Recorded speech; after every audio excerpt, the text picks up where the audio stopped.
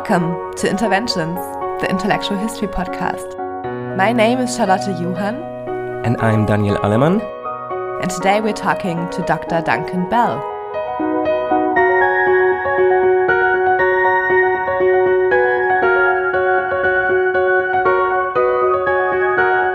Duncan is a reader in political thought and international relations at the Department of Politics and International Studies at the University of Cambridge and a fellow of Christ's College. His research interests include the history of modern British and American ideologies of empire, the history of human sciences, and contemporary theories of global politics. Duncan, thanks for being with us. Thank you very much for inviting me.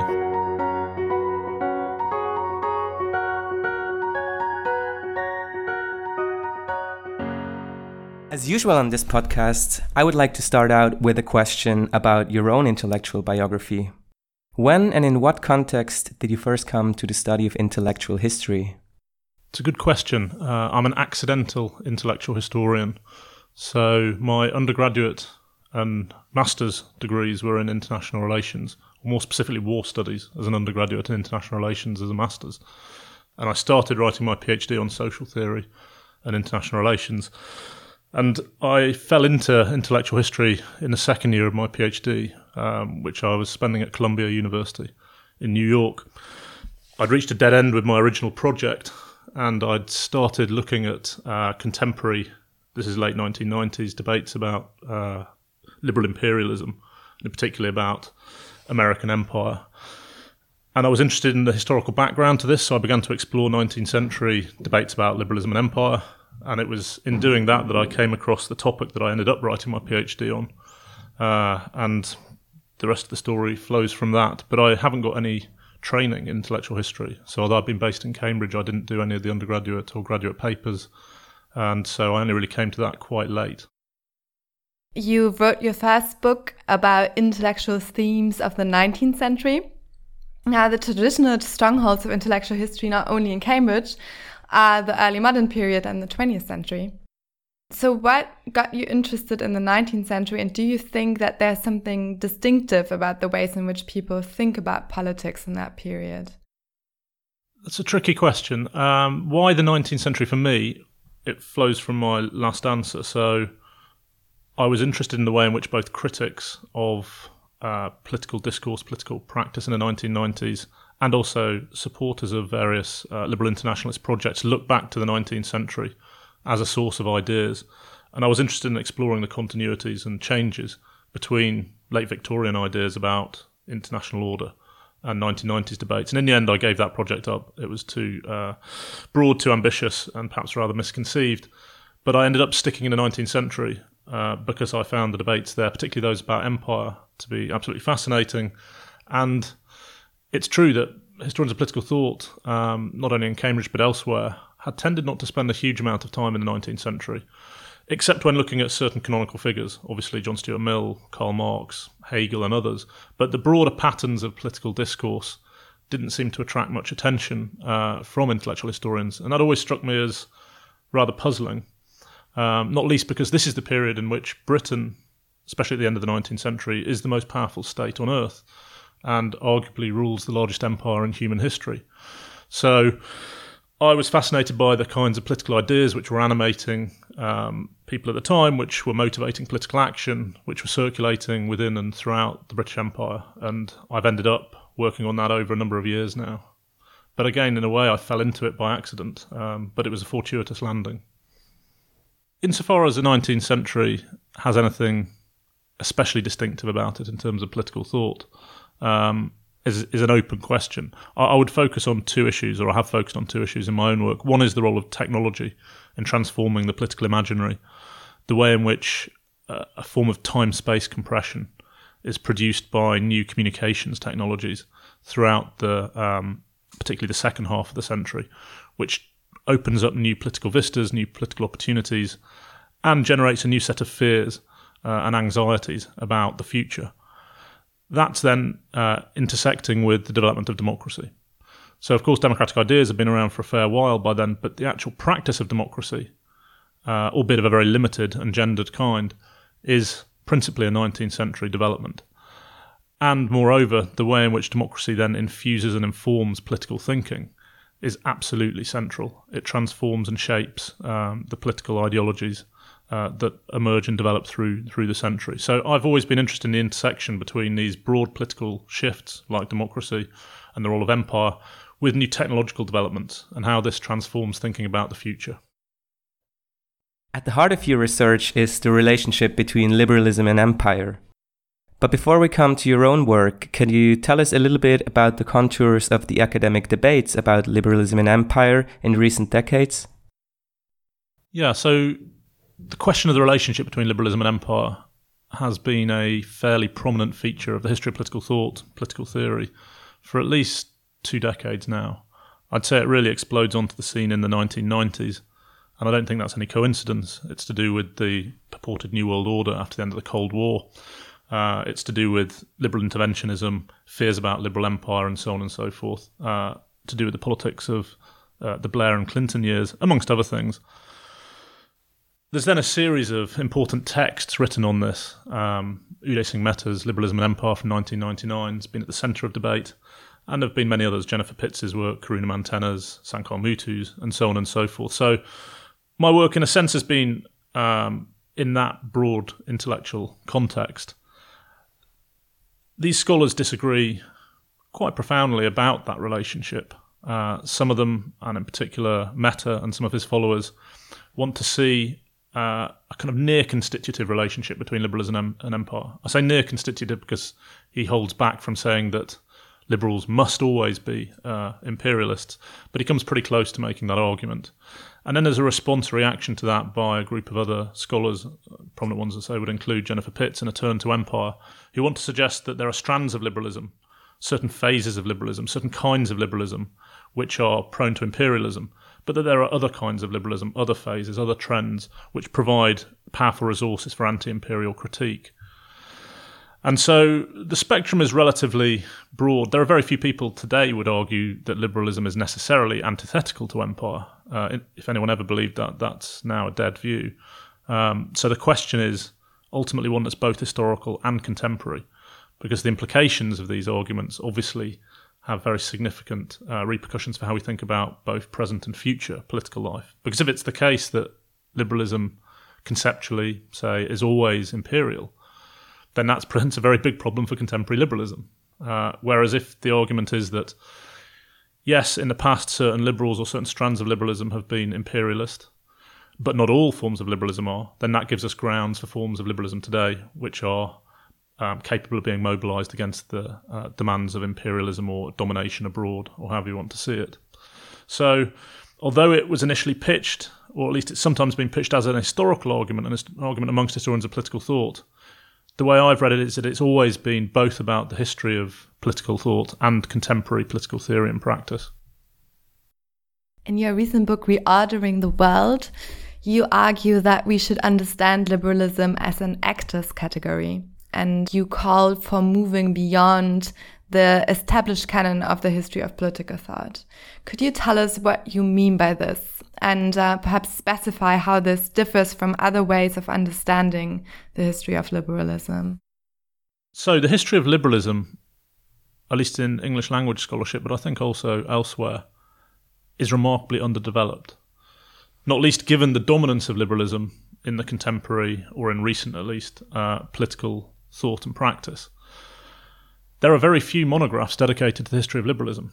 It's remarkable. There are far more on the history of socialism, on the history of Marxism, fascism, communism, various other positions. And so that presents an interesting puzzle. Why is it that the history of arguably the ideology that won at least in the late 1990s is so poorly understood? Why do so few people study it in a systematic form? And I have various thoughts about that, but I was nevertheless interested in trying to make sense of how we could at least begin to write the history of liberalism. So I certainly don't claim to have done that. I actually think that it would require a team project. I don't think any single scholar can give a comprehensive history of liberalism, given the multiple variety of forms that it's taken across different national and regional linguistic contexts. But I was interested in the methodological question of how we approach this. So typically, insofar as people have made historical claims about liberalism, they've either been based on the reading of canonical liberals, above all John Locke, John Stuart Mill. So the idea is that you study the thought of these pivotal thinkers, and then you see maybe what they have in common, and you quickly generate an ideal type of liberalism, and then that's used to write the history of liberalism. That's a very common procedure amongst historians of political thought. I call it a canonical interpretative protocol. Another way of doing it, more common amongst philosophers, is to identify a conceptual architecture, a particular relationship between concepts of equality, liberty, domination, whatever it might be, and say that this is what liberalism is, so how can we then narrate a history of that liberalism? Historians themselves in political history, social history have touched on this, but they don't really look at the history of the ideas of liberalism over time. And so we have a very peculiar and, in my view, distorting historiography of liberalism. And so I wanted to just try and make sense of it. On my view, at least, liberalism is not something that is best seen as originating in early modern Europe, with John Locke as one of the founding figures. It's better seen as a 19th century post-French Revolutionary ideology. It's certainly when the term begins to be used widely. The 1820s is really the period when liberalism comes to be seen as a relatively coherent political ideology. But it's even much later than that it comes to be used as a standard category in political analysis. So I place a lot of emphasis in my writings in this on the 20th century and how the development of political theory as a subfield of an academic discipline helps to create and craft and forge what we understand today as the tradition of liberalism through the writing of textbooks, through the creation and stabilisation of a canon, through pedagogy, Western civilization courses, and so on and so forth.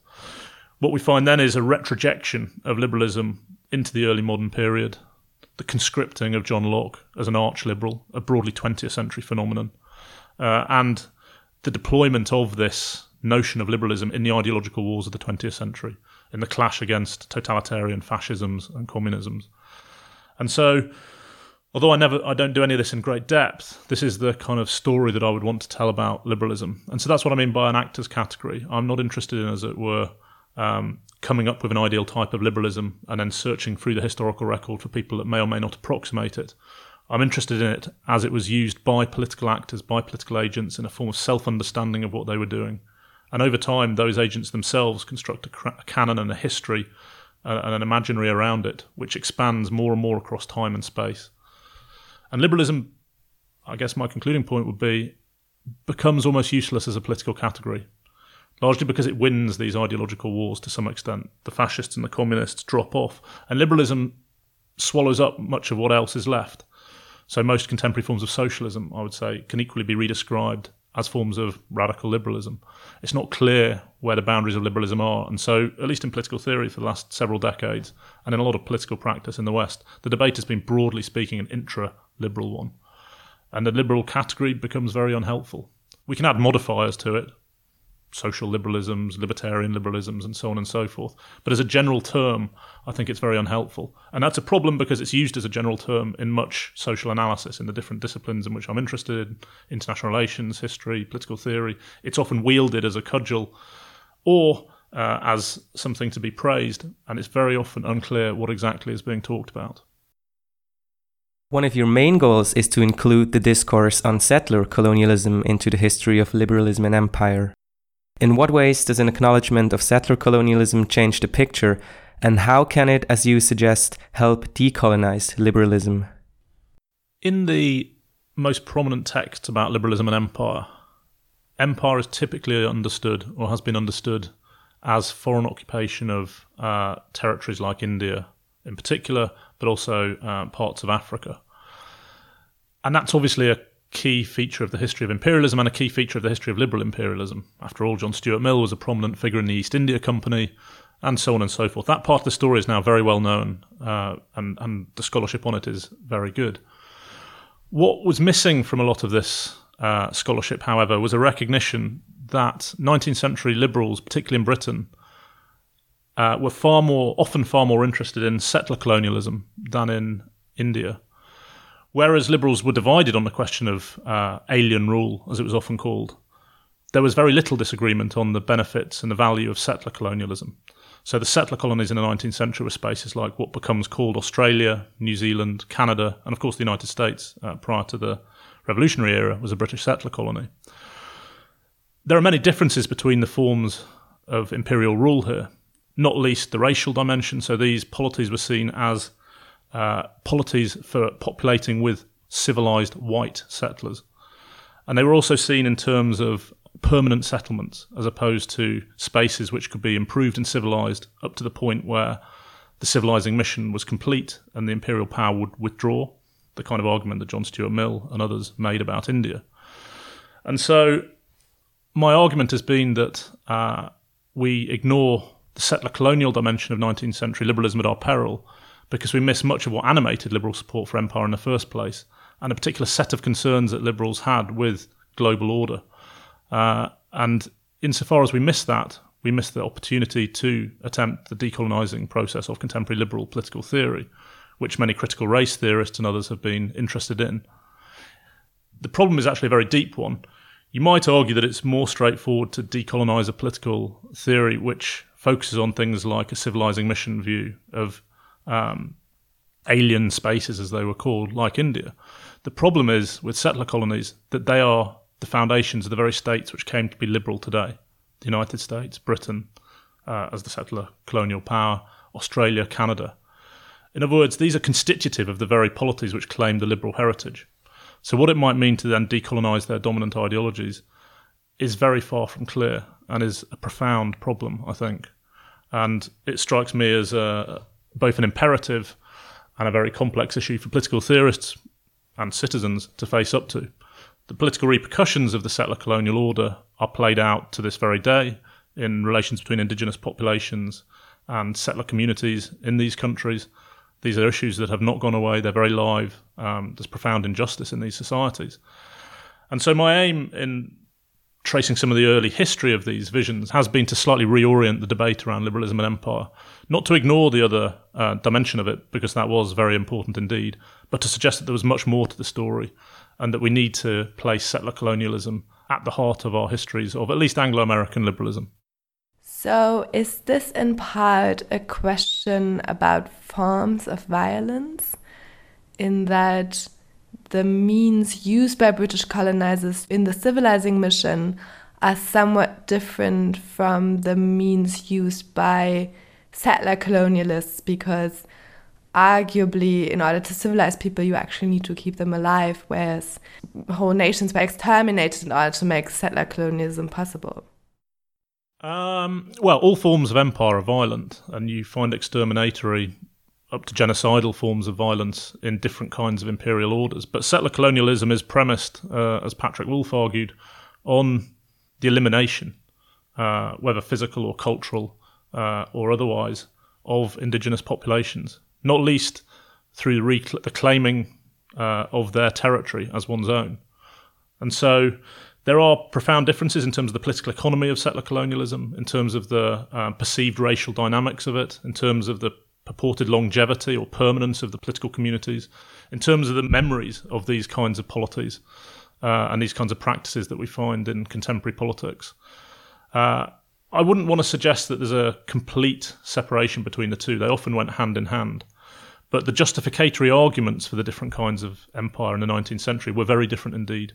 So to just give one example, John Seeley, a very prominent late 19th century British imperial ideologue who I've written widely about, said that arguments for India and arguments for Greater Britain, as he called it, were completely different.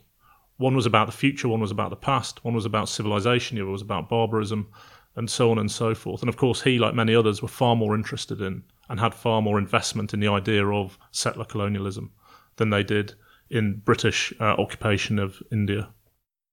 In your most recent work, you've turned to the intersection of utopianism and empire around the turn of the 20th century. You have a forthcoming piece on how the Scottish-American industrialist Andrew Carnegie fused notions of race, utopia, and perpetual peace, and another forthcoming essay on H.G. Wells's pragmatic utopianism.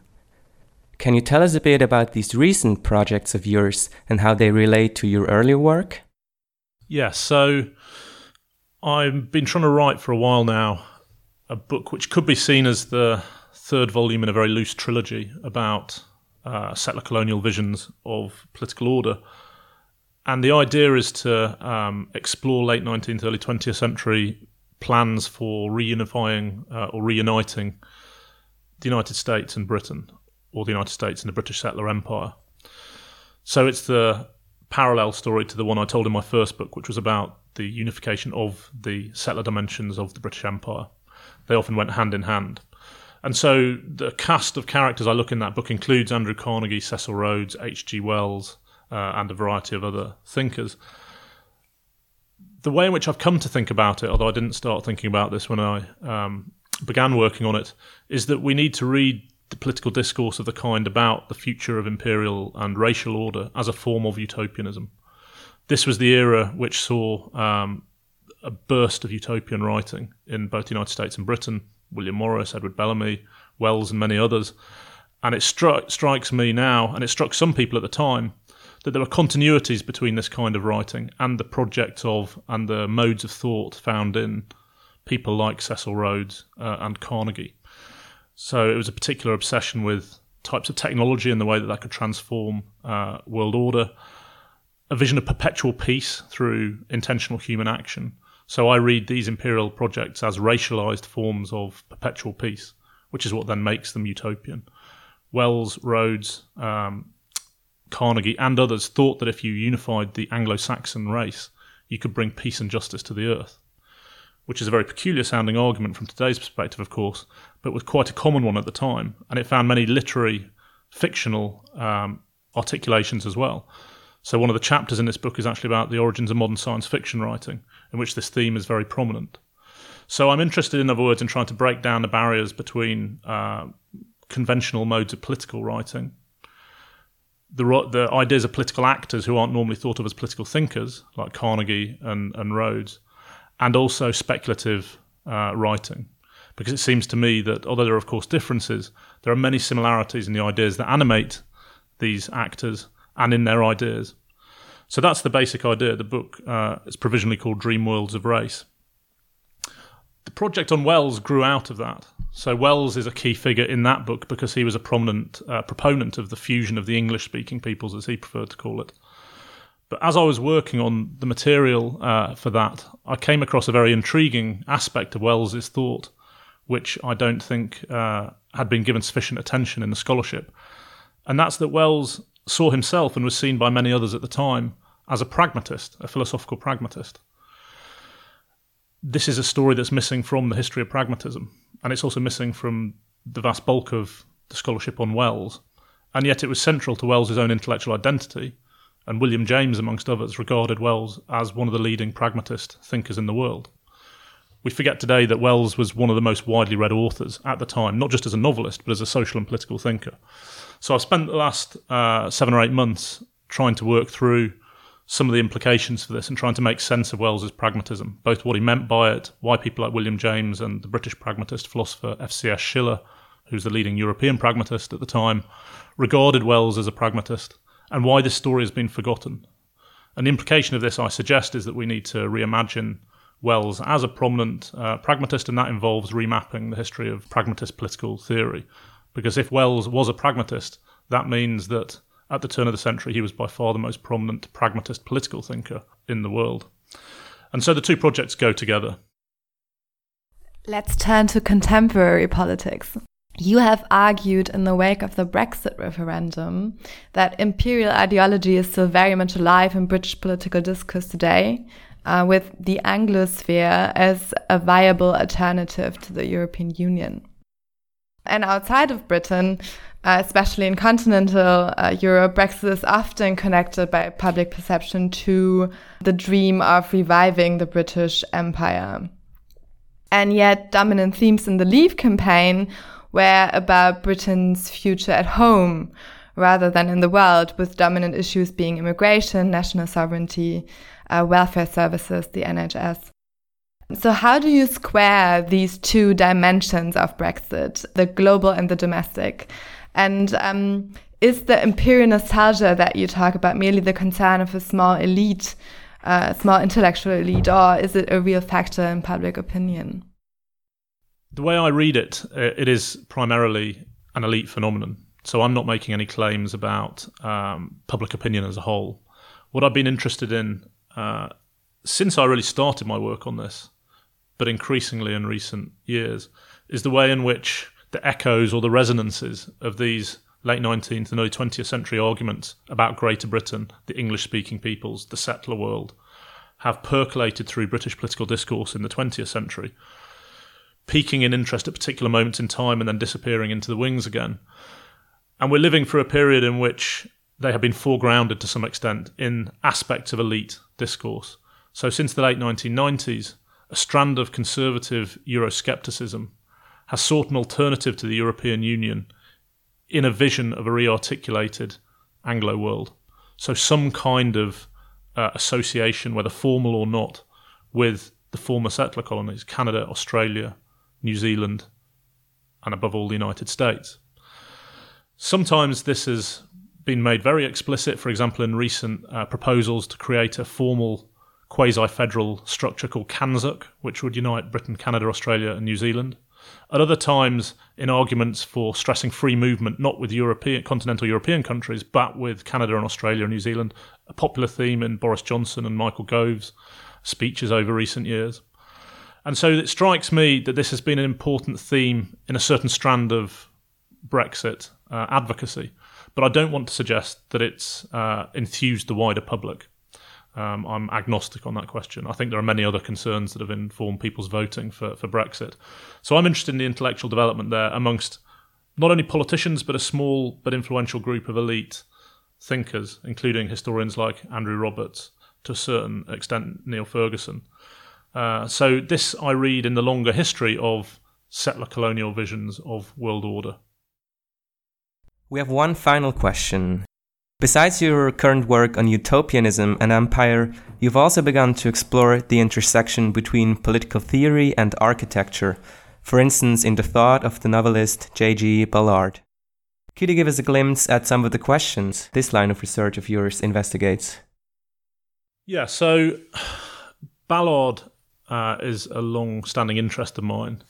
I began trying to write on him in the late 1990s and then put it aside because I wasn't happy at all with what I managed to produce, and I've returned to it recently, and so I put together an article on Ballard as a thinker about infrastructure and architecture.